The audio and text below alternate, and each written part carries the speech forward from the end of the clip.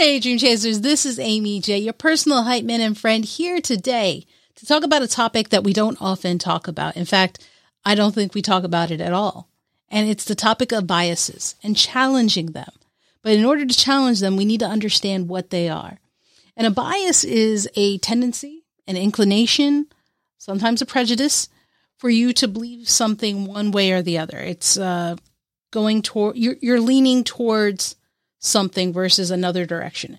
And so when we talk about this, there are three biases in particular that I want you to be aware of. I never knew about these before. I mean, I've heard it on TV, so to speak, but not often. And when I learned about this, I thought it was so important that we learn about this phenomena, about this concept, because it will affect how we go about our day-to-day lives. Oftentimes you hear about it in workplaces, you hear about it in schools, but I think it shows up in our social setting more often than not, and we just don't realize it. And so here are three different types of biases that I want to talk to you about. The first one, number one, is called confirmation bias. It's the tendency to interpret new evidence as confirmation of one's existing belief or theory. So when we talk about that, it means you're kind of focusing on all the evidence that supports what you think, right? You're ignoring anything else. The only thing you have eyes for is evidence that supports what you're saying. For example, there is a school of thought that women are bad drivers. And so when you hear about a woman being in an accident, you're like, yep, there it is. That's the proof. Proof that women are bad drivers because of one accident that you heard. You know nothing about the accident. You just know that a woman driver was in the accident. And that supports your theory that women are bad drivers. And so you're like, yep, that's it. That is a confirmation bias. There was no proof. There's no scientific reason that says women are bad drivers. You just saw something. You saw one instance of an accident and you called them a bad driver. You don't know anything about it. You just, because it supports what you're already believing, you accept it, right? So that's a confirmation bias. And it appears all over the place, right? In politics, it's huge. It's huge because people don't want to look at all sides, right? So in terms of the U.S. election, it has come up.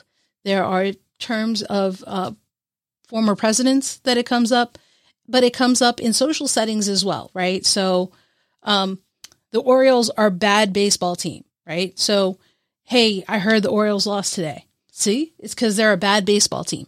Again, confirmation bias. There's no scientific reason. It was one game, not the whole thing, right? But we're taking it to support what we're saying. So how do you counter this? And that's the problem, right? Doing it is one thing, but how do you stop yourself from doing it? Well, keep an open mind. Keep an open mind and look at all sides. Find evidence that not only supports your theory, but goes against it. Just because you found evidence that goes against it doesn't mean it's the solution or the conclusion is the anti-evidence is right. But you're looking at the full picture and not a narrow lens, right? So that's the important thing. Keeping an open mind will help you in countering confirmation bias. The second one is self-serving bias. Self-serving bias. This one's interesting because I didn't realize it was a bias or that people do this.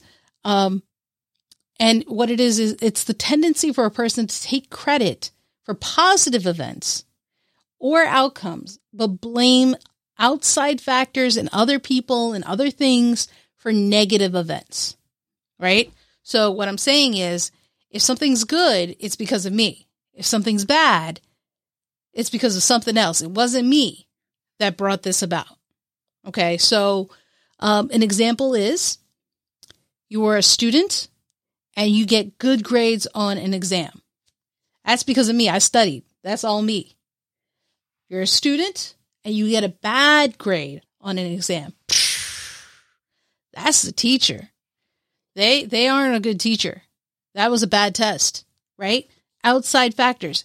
You don't play a part in that. You only play a part when it's good.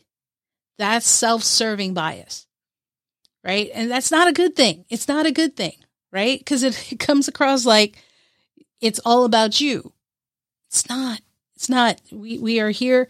We got to look a little bit broader, right? So how do we counter that? These aren't easy things, guys. It's going to take time for us to work on it. But if you're aware of it, that's when you can take the next step to change, to grow, and to get better and be a better person.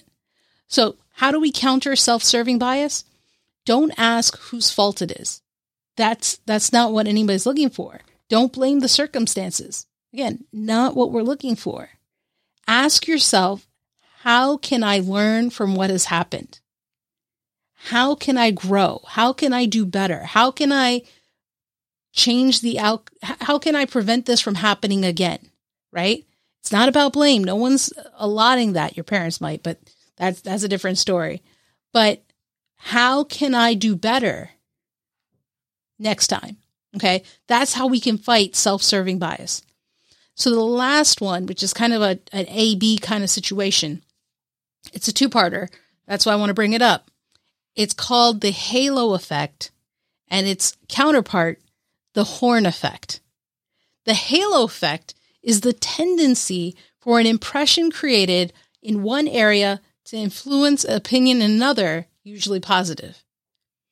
And the alternative of that, which is the horn effect, is the tendency for an impression created in one area to influence opinion in another area, usually negative, right? So halo gives a positive impression. Horn effect gives a negative impression. Here's an example.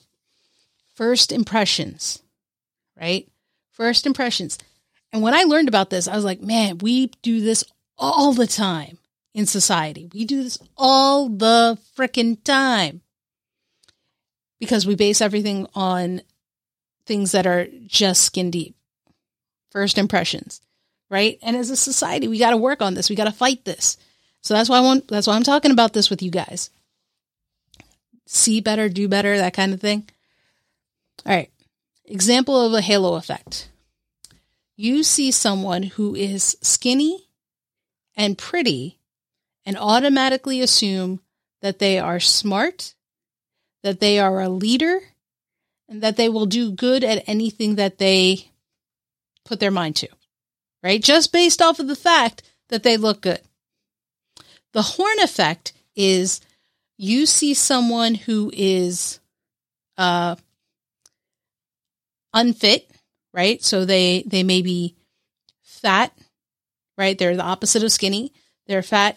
They are sloppily dressed, and you automatically conclude that they have no ambition whatsoever, that they have no talents, right? Because you've automatically, based on their physical attributes, associated a negative effect on them, impression upon them, right? And the truth is, you could be wrong. There is a slight chance that you could be right, but you could absolutely be wrong, right? What if you caught them on a bad day? What if they are the most talented person ever, right? So that person who is unfit, who is sloppily dressed, right? Because it's one side's untucked or something like that. What if they are the most talented person you know? You just caught them on a bad day, right? Or the other person who is skinny and beautiful, and you're like, yeah, they are the smartest. You know what? They should be in charge of the team, but they have no experience whatsoever. They have no interest in it whatsoever, but you've now put this association with them. The point is, either of those things could be true or false. The point is that should not be your deduction based off of no information whatsoever except how they look. Huh? Right? So how do you counter it? Be objective. Don't let that first impression be how you decide how someone is. This is really bad in the work setting, guys. Okay? We fall upon it for interviews and things like that, but we shouldn't. We shouldn't. Base it upon the experience. How do they actually do? right? So be objective and don't base things on first impressions. Force yourself to say, nope, that is not what I'm going to say. I'm going to get to know this person before I make a judgment call. Okay. So this is why I wanted to talk about this. These aren't typical things. And it's important to kind of understand that they exist and that they are affecting how we and others are going about our day-to-day lives. So how do you challenge it? We talked about it. So I hope you will take this as a challenge to you to work on challenging your biases. Knowing they exist is the first step in fighting against it, right? So what are we going to do? Let's recap. We are going to keep an open mind, look at all information from all points of view and not just one. We are going to not ask whose fault something is when a mistake or something bad happens. And when something good happens, we're not going to say, hey, it's only because of me. We are going to keep an open mind and say, hey, how do I learn from this? Right? And it's not always just me. Right? Kind of keep that mind open. And then we are going to fight first impressions, right? Can't always win, but you can take a step towards doing better. All right. So I just wanted to share that with you guys as you're chasing your dreams. It's important to keep that in mind. It's important to keep that in mind. Also, knowing who you are, as people will have these biases against you, maybe even, and just keep in mind, like, hey, as soon as we do better, other people will start to do better, and we'll start to make this world a better place, right? One step at a time, one person at a time. That starts with you. All right. All right, Dream Chasers, I'm going to let you go. And remember, don't stop. Keep chasing.